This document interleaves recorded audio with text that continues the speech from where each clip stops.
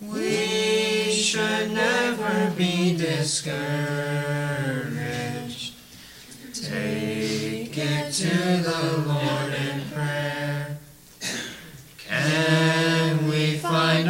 and so faithful, who will all our sorrow share. Jesus knows our every weakness. Take it to the Lord in prayer. Are we weak and heavy laden, cumbered with a load of care? Precious Savior, still our refuge. Take it to the Lord in prayer. Do thy friends despise, forsake thee? Take it to the Lord in prayer. In his arms he'll take and shield thee. Thou wilt find a solace there. Amen.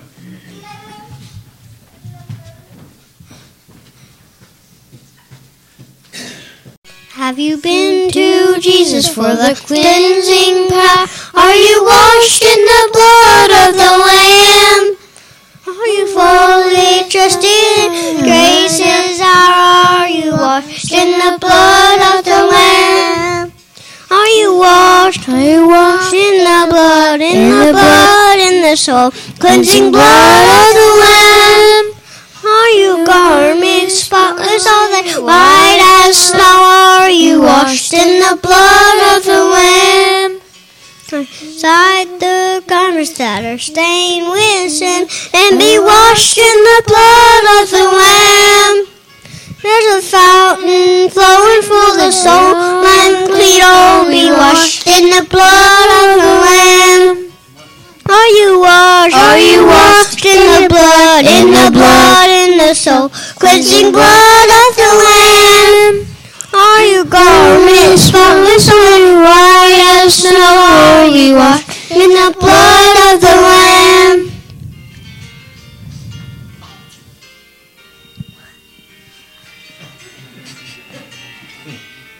Caught me off guard. It's supposed to be in the highways and hedges.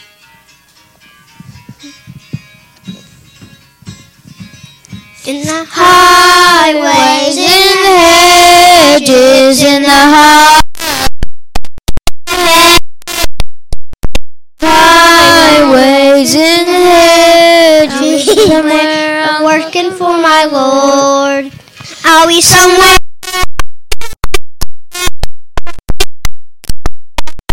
working for my Lord. I'll be somewhere working, I'll be somewhere working, I'll be somewhere working for my Lord.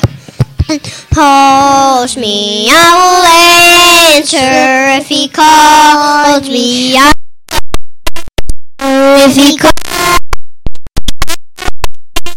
I'll be somewhere working for my Lord. I'll be somewhere. I'll be somewhere working for my Lord. I'll be somewhere working for my Lord. Highways in the hedges, in the highways, in the hedges, in the highways, in hedges. I'll be somewhere working for my Lord.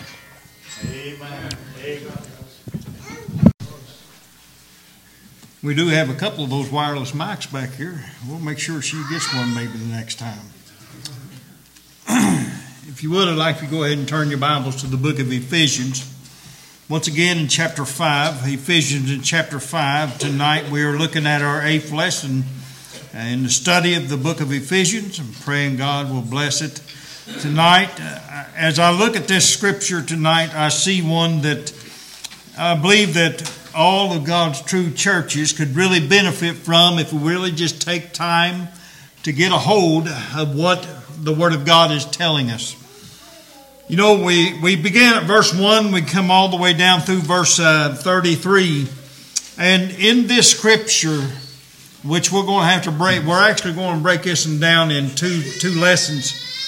because I want to end this study, the book of Ephesians chapter 5. We want to look at what the bride is. We want to see what God's Word does say. We're going to touch on quite a bit of it tonight, but I know I did not have near the time that I would need to devote a whole study on the bride of Christ. And this is one of the most beautiful scriptures that you can ever get a hold of. Husbands and wives, this scripture tonight is a blessing for us. It teaches us many things on how the marriage itself should work. And you want to have a blessed marriage, you follow God's Word and His direction, and I guarantee it you'll have it. Because if you really pay attention to what God's Word is saying, as God through Jesus Christ established His church, He talks something very special on the lines of the brideship, of the groomsman, and of the bridegroom. There's going to be those in the wedding party that are going to be guests at the wedding. There's going to be a bride, there's going to be a bridegroom. And these are all some of the most really touching lessons that God's people can really get a hold of. And I pray that we will do that. You know, it seems to me like the push is so strong today to try to make everybody inclusive. And I'm talking about all faiths. They're trying to put everybody into one little basket and to make it work. And folks, it's not going to work. If you're truly saved by God's amazing grace, you need to know that the Bible says that we're to come out from them. And those that are in even other faiths that believe that they're saved by the grace of God, who know the truth of salvation and how it appeared, they need to separate themselves from the Protestant. Now listen, this is one thing that I'm really kind of hold as a pet peeve of mine. The Baptists did not come through the Reformation. Baptists were already here. By doctrine and by teaching, the Baptists were already here. By its headship, the Baptists were already here. And so as we look at these scriptures tonight, we're going to see how the marriage of man and wife works together to show the beauty of the bride of Christ. Now, like I said, we're only going to be able to touch on this tonight. Lord willing, either Sunday night or next Wednesday night, we'll have a whole lesson devoted to the bride of Christ. But as we look at this scripture in verse 1 down through verse 30 to begin with, the Bible says, "Be ye therefore followers of God as dear children, and walk in love, as Christ also hath loved us, and hath given himself for us an offering and a sacrifice to God for a sweet-smelling savor. But fornication and all uncleanness or covetousness, let it not be once named among you as becometh saints. Neither filthiness, nor foolish talking, nor jesting, which are not convenient, but rather giving thanks of God." You know, again, this is where we come to a very time when the house of God is a place to be serious. Amen. It's not a time for joking as far as the pastor or the preacher is concerned. I don't approve of that, and I don't enjoy hearing it. I believe that the pulpit is a very sacred place to stand for a man of God, for a teacher of God. It's no place to be making fun, to be jesting, and that's the reason why even the man of God there is a clause in the details of a man of God, of a pastor, how he's supposed to be. And one of those, he's not supposed to be a jester. He's not supposed to be getting up and breaking the ice. I don't have any ice around here, do I? This place here is warm as it can be. I tell you what, that's what you have when you have a house full of people of God who love each other and they love the Word of God. You don't have to break ice. Listen, I want you to know something. When we come into the house of God, we're ready to worship. We're ready to celebrate what has given us the life that we have. The Bible goes on to say then, we'll get off of that. For this you know, that no whoremonger, nor unclean person, nor covetous man, who is an idolater, hath any inheritance in the kingdom of Christ and of God.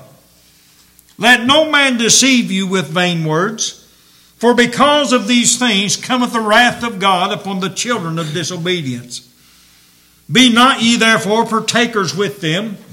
Listen, there's a reason that God wants His people to be separated. And I'm talking right down to the church family and the church itself. The Bible says we're not to be partakers of not necessarily false religions, but it is in a way. If you believe that salvation comes through the water of baptism, you're in the wrong church. Matter of fact, you're not just in the wrong church. You don't have salvation. You say, well, how can you judge somebody like that? Because the Bible says we're not saved. We're not saved through works of righteousness. We're not saved through the watery baptism. We're not saved by turning over a new leaf. We're not saved by giving so much money to the church. We're not saved by having our name on the church roll. We're saved through the blood of Jesus Christ and Him crucified. That and that alone brings about our salvation. So the Bible states this.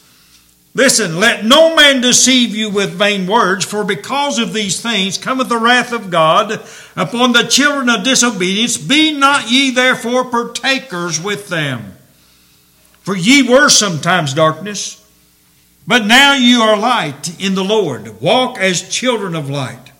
For the fruit of the Spirit is in all goodness and righteousness and truth, proving what is acceptable unto the Lord. And have no fellowship with the unfruitful works of darkness, but rather reprove them. For it is a shame even to speak of those things which are done of them in secret, but all things that are reproved are made manifest by the light, for whatsoever doth make manifest is light. Wherefore, He saith, awake thou that sleepest, and arise from the dead, and Christ shall give thee light. See then that you walk circumspectly, not as fools, but as wise, redeeming the time, because the days are evil. Wherefore, be ye not unwise, but understanding what the will of the Lord is. And be not drunk with wine, wherein is excess, but be filled with the Spirit, speaking to yourselves in psalms and hymns and spiritual songs, singing and making melody in your heart to the Lord, giving thanks always for all things unto God and of the Father in the name of the Lord Jesus Christ. Now here comes the duties of the husband and wife. Submitting yourselves one to another in the fear of God. Wives, submit yourselves unto your own husbands as unto the Lord. For the husband is the head of the wife, even as Christ is the head of the church, and He is the Savior of the body. Therefore, as the church is subject unto Christ, so let the wives be to their own husbands in everything. Husbands, love your wives, even as Christ also loved the church and gave Himself for it, that He might sanctify and cleanse it with the washing of the water by the word, that He might present it to Himself a glorious church, not having spot, not having a wrinkle, or any such thing, but that it should be holy and without blemish. So ought men to love their wives as their own bodies. He that loveth his wife loveth himself. For no man ever yet hated his own flesh, but nourished and cherished it, even as the Lord the church. For we are members of His body, of His flesh, and of His bones. For this cause shall a man leave his father and mother, and shall be joined unto his wife, and they two shall be one flesh. This is a great mystery, but I speak concerning Christ and the church. Nevertheless, let every one of you in particular so love his wife, even as himself, and his wife see that she reverence her husband. I want to bring a message tonight, the twofold duty of the saint of God. Heavenly Father, Lord, as we bow before your throne, we do so with thankful hearts. We thank you, dear God, that you have given us thy word to direct us and to guide us in the ways of righteousness, to teach us the hidden things to humanity, to teach us to know the things that you want us to know. Lord, I pray tonight that you would bless your word. Father, that you would encourage us this evening and help us even more, Lord, to want to strive to be what you want us to be. Lord, I pray that you'll bless our evening, bless our time of fellowship together. Lord, I pray that you will just work miraculously in our congregation tonight, that we may truly bring honor and glory to your name. Lord, we ask again that you be with the fallen. We pray for the sick, Lord, that you'd bless and help them to be healed. Lord, we pray for those that are recovering, that you would continue to touch their bodies and bring them health. Father, tonight we pray that you will perform a miracle in this house by saving lost souls. Bless us this evening, O Father. Lord, we'll not forget to give you all the praise and honor and glory. For it's in Jesus Christ's name, his sake, that I pray. And amen. Take that off before I get any further. I'm getting hot. In verse 1 down through verse 20, we see something very moving. Emmanuel, our lesson tonight, has everything to allow the saint of God to perform at their optimal responsibility as true saints of God and fellow brothers and sisters in Christ. The Christian has a duty to be fully involved in their Christian walk and performance as that light which leads the way in a dark world. Oftentimes I hear Brother Jamie as he's praying, and he's praying not only for this body but his son, that he will be a light in a dark world. And folks, that's what we're to be. We're to be that light in a dark world, and there's only one way to do that, and that's to live in the light.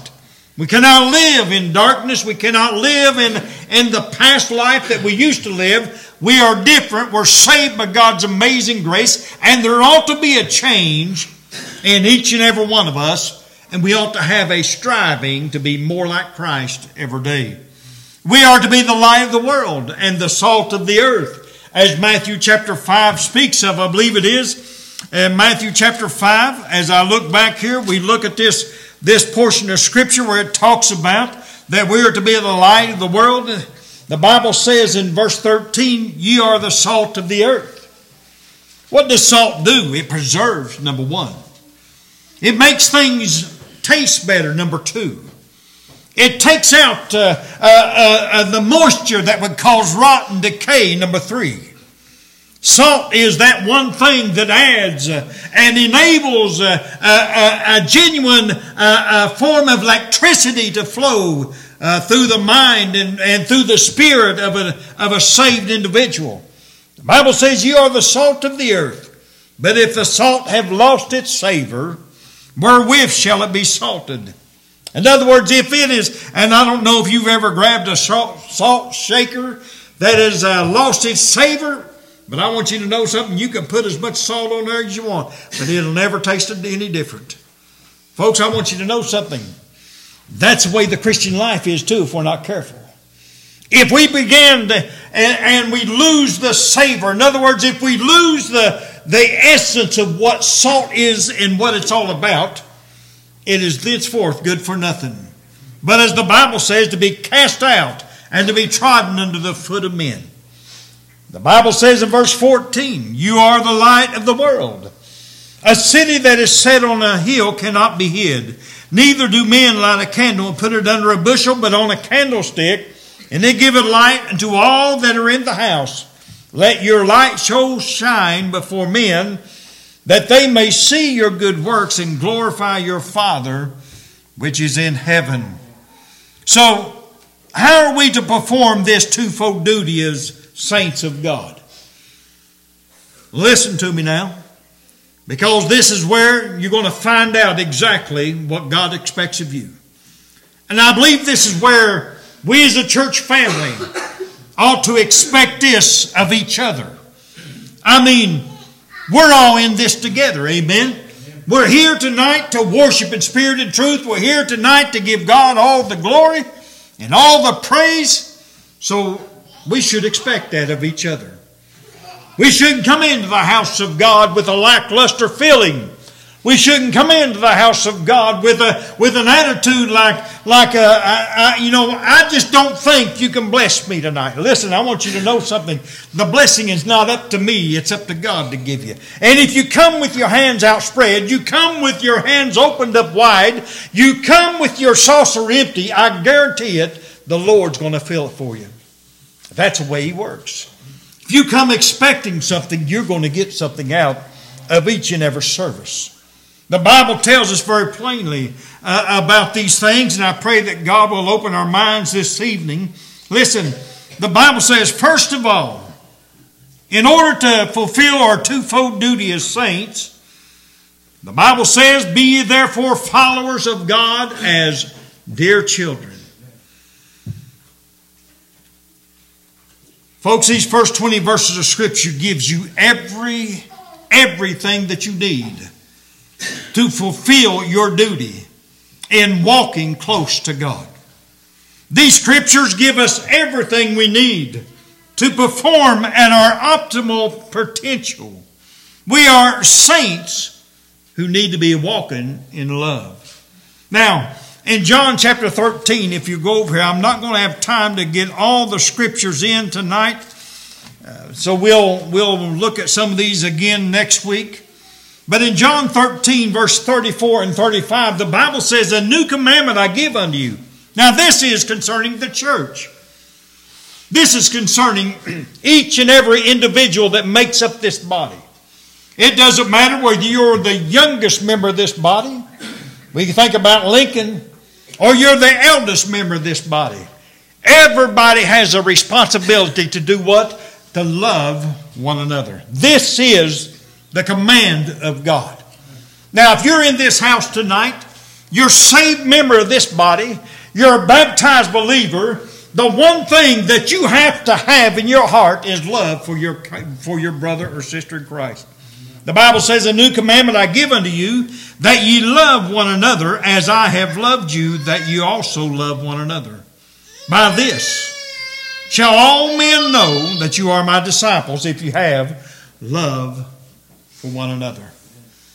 Now, folks, I'll tell you, it's a telling sign, isn't it?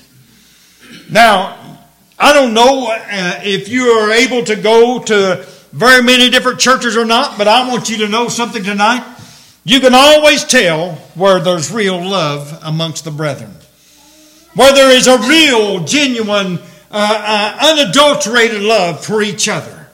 There is a joy for being in the house of God. There is a camaraderie where God's people can mesh together in a way that you don't have it everywhere else. And that's always something that we need to get a hold of. In John chapter 15, the Bible states this in verse 12 and 13. This is my commandment. Now, we're talking about the words of the actual man God. The actual God-man, Jesus Christ, the very Son of God. He states this is my commandment, that ye love one another as I have loved you. Greater love hath no man than this, that a man would lay down his life for his friends. In 1 Thessalonians 4 and 9, the Bible says, but as touching brotherly love, you need not that I write unto you, for ye yourselves are taught of God to love one another. In 1 John chapter 3, the Bible tells us there that we are to love. In 1 John chapter 2, the Bible says, as fellow members in church of the church of the living God, listen, we are to be loving one another, caring for one another. That's one of our greatest duties. In these first 20 verses, it tells us exactly how we're to love one another. Do you love the way you ought to? Now, secondly, I want you to think about this. The Bible says that we're to walk as children of the Lord. In verse 3 down through verse 20 of this same text, Within the verses of this scripture, we can learn just what is expected of us as saints of God. We're to be Christ-like. What is it to be Christ-like? To be acting like Christ did. That's what it means. At Antioch, when the people of God were first called Christians, you know why they were called Christian? Because they acted like Christ. Folks, we need to be like Antioch. Amen? We need to be a people who are truly acting the way Christ acted. How did He act? He loved His church so much that He gave Himself for it. Now, a lot of people go there and they leap off of a mountain and try to teach the universal church. Well, folks, there's no such thing as a universal church. There is maybe a universal kingdom of God, but there is no universal church. There is this local called out assembly. We are the church of the living God. Listen, the Bible states that we're to be that individual that acts like Christ in every aspect of our life. We go all the way back to you go back to last week, the last study we done 2 weeks ago in Ephesians 4. You know, everything comes together for the glory of God and our good if we just don't give place to the devil. You know the reason why so many churches are splitting now? You know the reason why so many churches are in trouble tonight is because too many people have gave way to the devil. The devil has come in, he's got his foot in the door, and he's began to prod and poke at everybody that he can. You know why? Because he knows if he can just get some of you disturbed enough to start bickering and biting and backbiting one another, he's got a chance to destroy this congregation. He's got a chance to destroy the unity and the love that makes up a true body of God. That's the reason why we've got to be very careful, folks. In everything that we do, and every appearance of sin we need to shun. Whatever it is. Listen, I've heard some say, well, did you hear what so... Well, I don't want to hear what so-and-so did. Listen, one thing that I can't hardly stand is loose lips. I'm talking about gossiping. I can't hardly stand to hear people talk about other people. Listen, I want you to know tonight that we got to be careful about that amongst us as a church family. Because the very moment you go in and you start prodding and poking and saying things, listen, the devil has got his foot in the door. It ain't going to be long. He's going to have his whole body in the house. Folks, that's where everything begins to fall apart. We've got to be careful. Don't give place to the devil. You know, let's go back to Ephesians 4 for just a moment. I think it's in verse 27. The Bible says, neither give place to the devil. These are things we're to abstain from. The Bible says, be angry, but sin not. You see, there's the problem with too many people. We're able to get angry real quick, but we're also able to sin along with the anger. Because that's what anger actually ends up doing. It causes us to sin. Not only sin against our body, but sin against the body of Christ. That's the reason why we've got to be very careful. They've given way to the devil. And the sin which hath thus so easily beset them. That's the reason why we got to be Christian. That's the reason why that God's people have to be Christ-like. Because if we're not careful, it's that little pet peeve that we like to pick on in our life. Listen, I'm no exception. I've got problems with my life. I know some people could point and if they start pointing at me, they're going to point their fingers off because I know I've got a lot of problems in my life. I know I'm a sinner. I know that I have failed the Lord in so many times, in so many ways. I know if you begin to start pointing them out, you know what? I believe it would just absolutely break my heart because I know what it cost it. But folks, I want you to know something today. Those little things, those little problems in our lives, the Bible says that we can and when I say this, don't get me wrong, we can overlook those problems in each other's life. I'm not saying you can condone the sin, but you need to understand something. We're all sinners. Some of us just saved by God's amazing grace, but we're still sinners. In other words, we've not arrived yet and we're not perfect. We're going to fail from time to time. But folks, I want you to know something. If God's people stick together, if God's people can come together, and if God's people can be a forgiving group of individuals, the devil's foot gets broke in the door because we're going to slam it shut. Amen? We're going to take care of that problem. The Bible says that we're to walk as light. We're to try to do everything in our power to take away the sin that does so easily beset us. We are to flee from all appearance of sin. We are to have no fellowship with the unfruitful works of darkness. We as children of light are to be redeeming the time because the days are evil. Folks, I'll tell you what, God's people today need to redeem the time. Look at what's happening in the Middle East tonight. Do you really realize how close we are to being called home?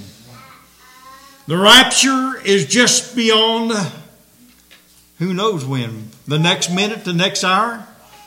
Listen, when you see things going on in Israel that's going on, you say, well, I've heard that they've had wars before. You mark my word. Listen, we're at the end of time, folks. The day is the day of salvation. Listen, you're not promised tomorrow. Look up while there's time. Look up while you can have the day of grace still enlisted in your heart.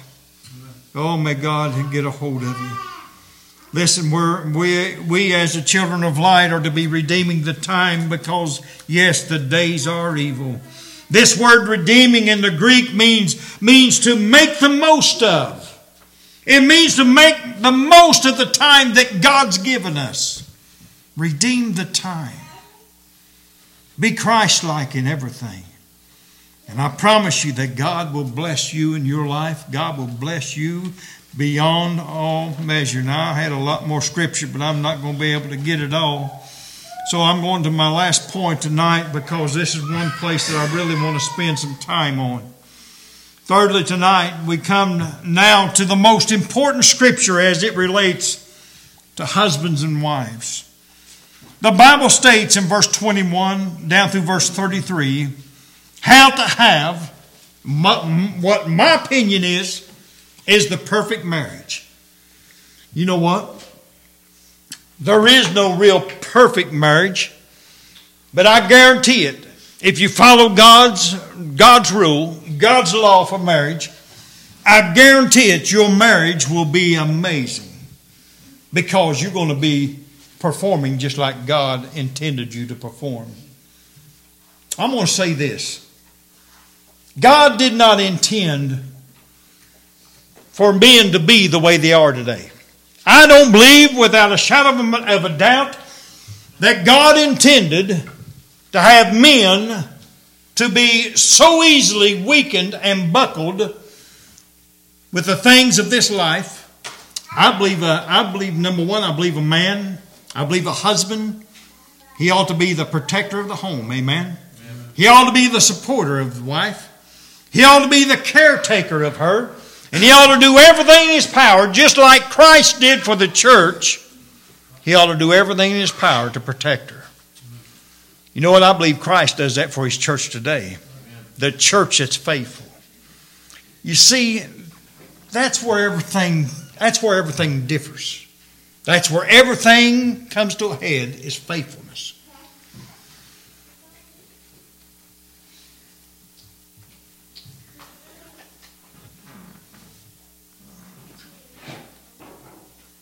Now, in these scriptures, we can come to an understanding as it concerns God's holy word, what is the marriage. And this scripture alone can cause a marriage to be exactly the way God intended it to be. In Genesis 1, the Bible speaks about the fact that he created man, and he created him out of the dust of the earth in the very image of God Almighty. Now, as he went on through creation, he took man's rib and made him a woman. Now, This is one thing I want to say because I see this. I had a man that come to me one time. He says, he come to me, him and his wife were having problems. He said, listen, ain't I supposed to be the boss?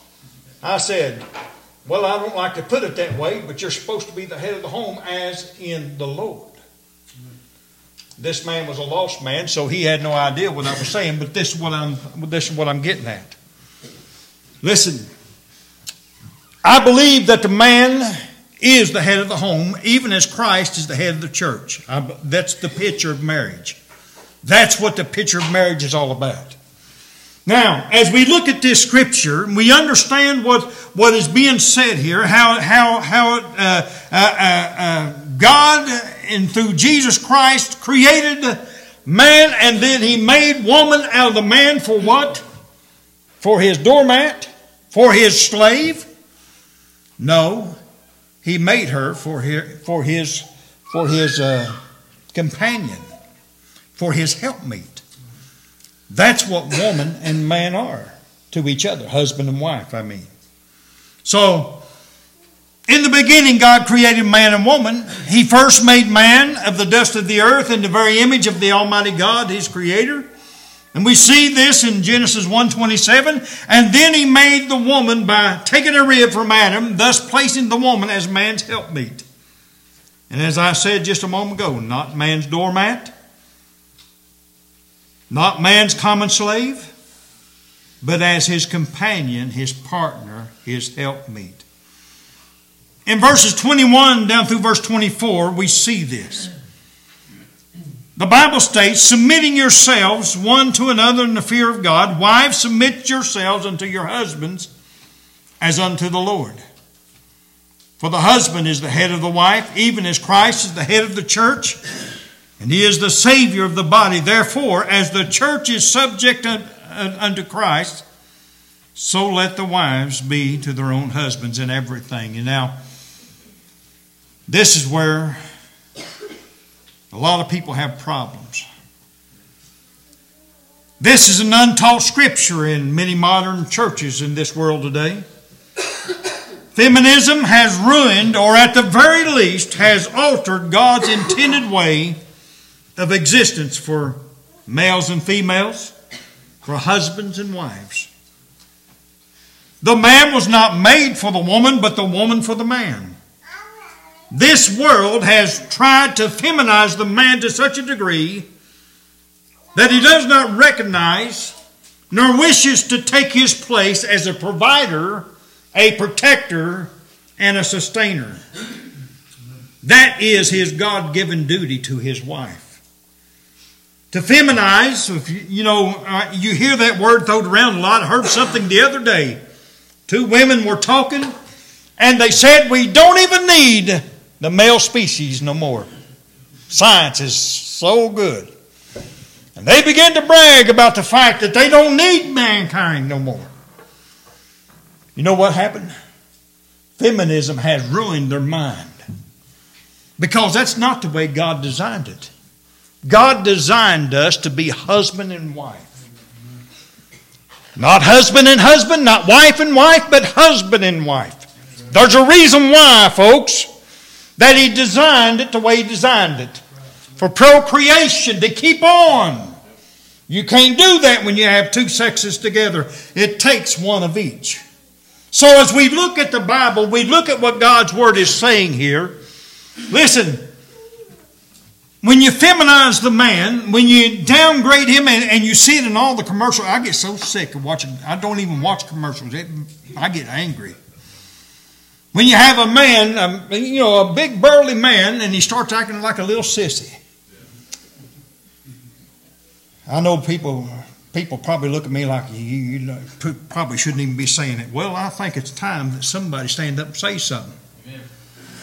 To feminize, according to the dictionary, means to make suitable for the woman, to make somebody conventionally like a woman, to make somebody behave in ways conventionally associated with the woman. That's what's happened to too many men in our society today, folks. They've lost their bearings. They have lost the direction. The reason why so many families are failing today is because so many men will not take their God-given duty and their place in the home. And they won't be the protector, the sustainer, the supporter of the house. I didn't know I was going to all these places tonight, but listen, I want you to know something. It's serious. Things that are going on in the world today with families. Listen, you break the family down, the church is gone. You see, that's how the church is built, with families. And they're built with people that are Christ-like, amen, that are walking the Christian walk, that are doing the things that God intended the people to do. And if you're not doing that, you're walking in sin. Listen, as husband and wife, we portray a perfect picture of what the faithful, righteous, holy body of Christ, the church, is to its head, Christ. Ephesians 5:22 again, the Bible says, "Wives, submit yourselves unto your own husbands as unto the Lord." This phrase, "as unto the Lord," carries with it this thought: obey or be led as He leads through Christ. The husband should never have his wife to do anything which would be construed as sinful or against God's law. This concept today of the open marriage, which so many in our world today takes part in, is flat out open rebellion against God's holy word. It goes completely against the picture of what the church is toward Christ. Open marriage, listen folks, is wicked. It is. I'm not willing to share my wife with nobody. And I want you to know something. In the world in which we live today, the open marriage concept has infiltrated the churches to such a degree that every church says, well, just come on over here with us. We'll get along. Folks, that's what it causes. People look at me and say, man, you're all too old-fashioned. You're just a stick in the mud. You don't enjoy. You don't think nobody's going to heaven but you.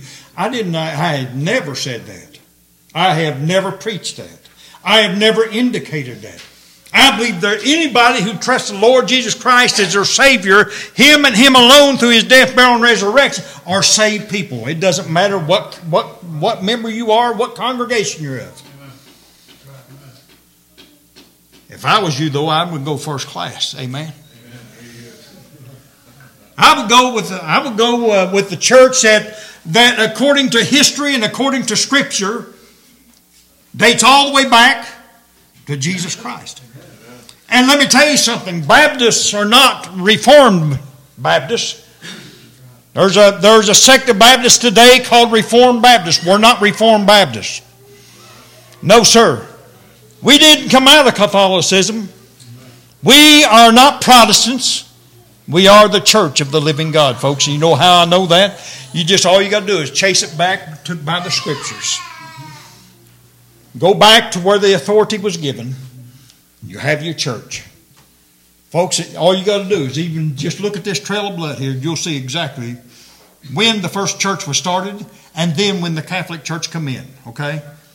There it is. It's right there in black and white and red. But now listen. I know I've got to come to a close here. But listen, this concept of open marriage, I've heard of that. I mean, it just shocked me. I could not believe my ears when I heard that. I mean, how could a husband and wife do that? I don't understand it. But yet people do the same thing with their churches, with their church membership, with their church attendance. It's all right. That's what everybody says. Listen, it's all right. Don't fuss so much about that. Listen, you know what you're doing? You're committing spiritual adultery. You know, that's not taught no more, is it? Folks, it needs to be taught today. You need to understand that.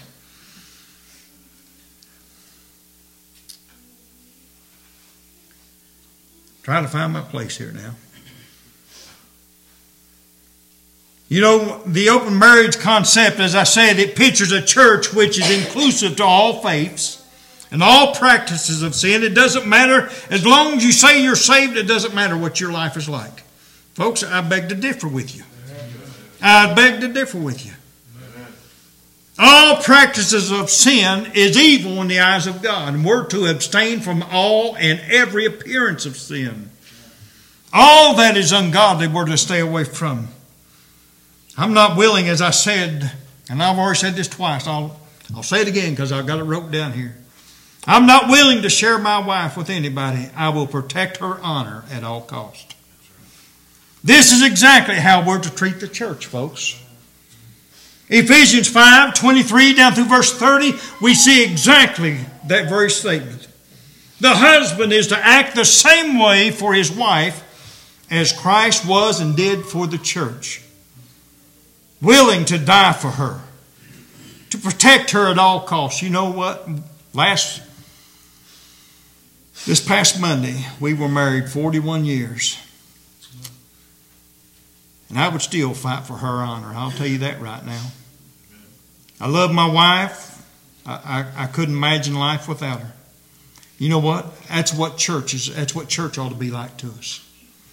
I couldn't imagine life without my church family. And you know, as we continue on in this walk until the Lord takes us home, we're to treat her with all due respect. I'm talking about the church now. We're to treat her with all due respect. We're to protect her. We're to protect her honor. You know how you do that? You got to keep the church roll clean.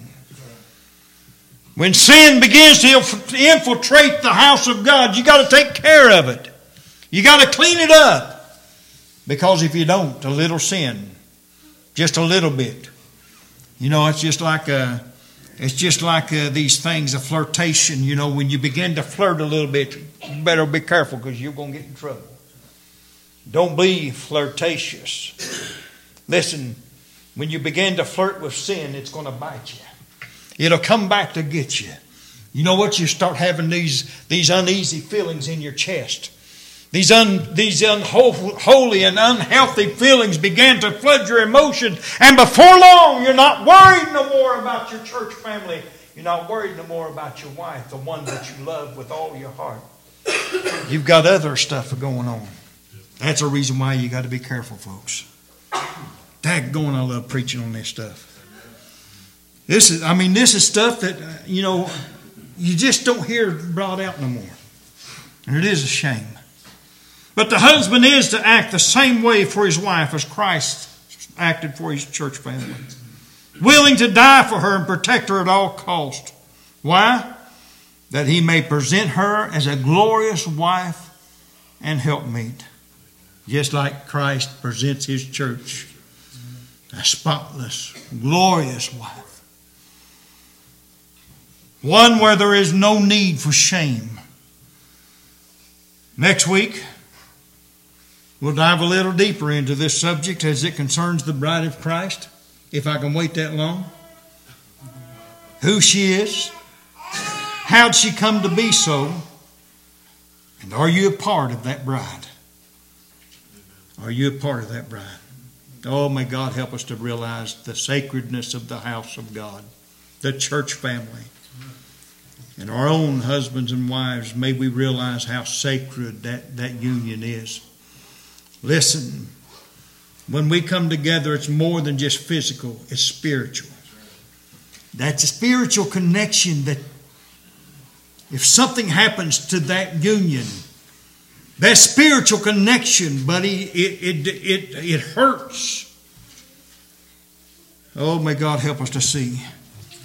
May God help us to be more faithful. May God help us to love this church family with all of our hearts, souls, and minds. Let's all stand, please.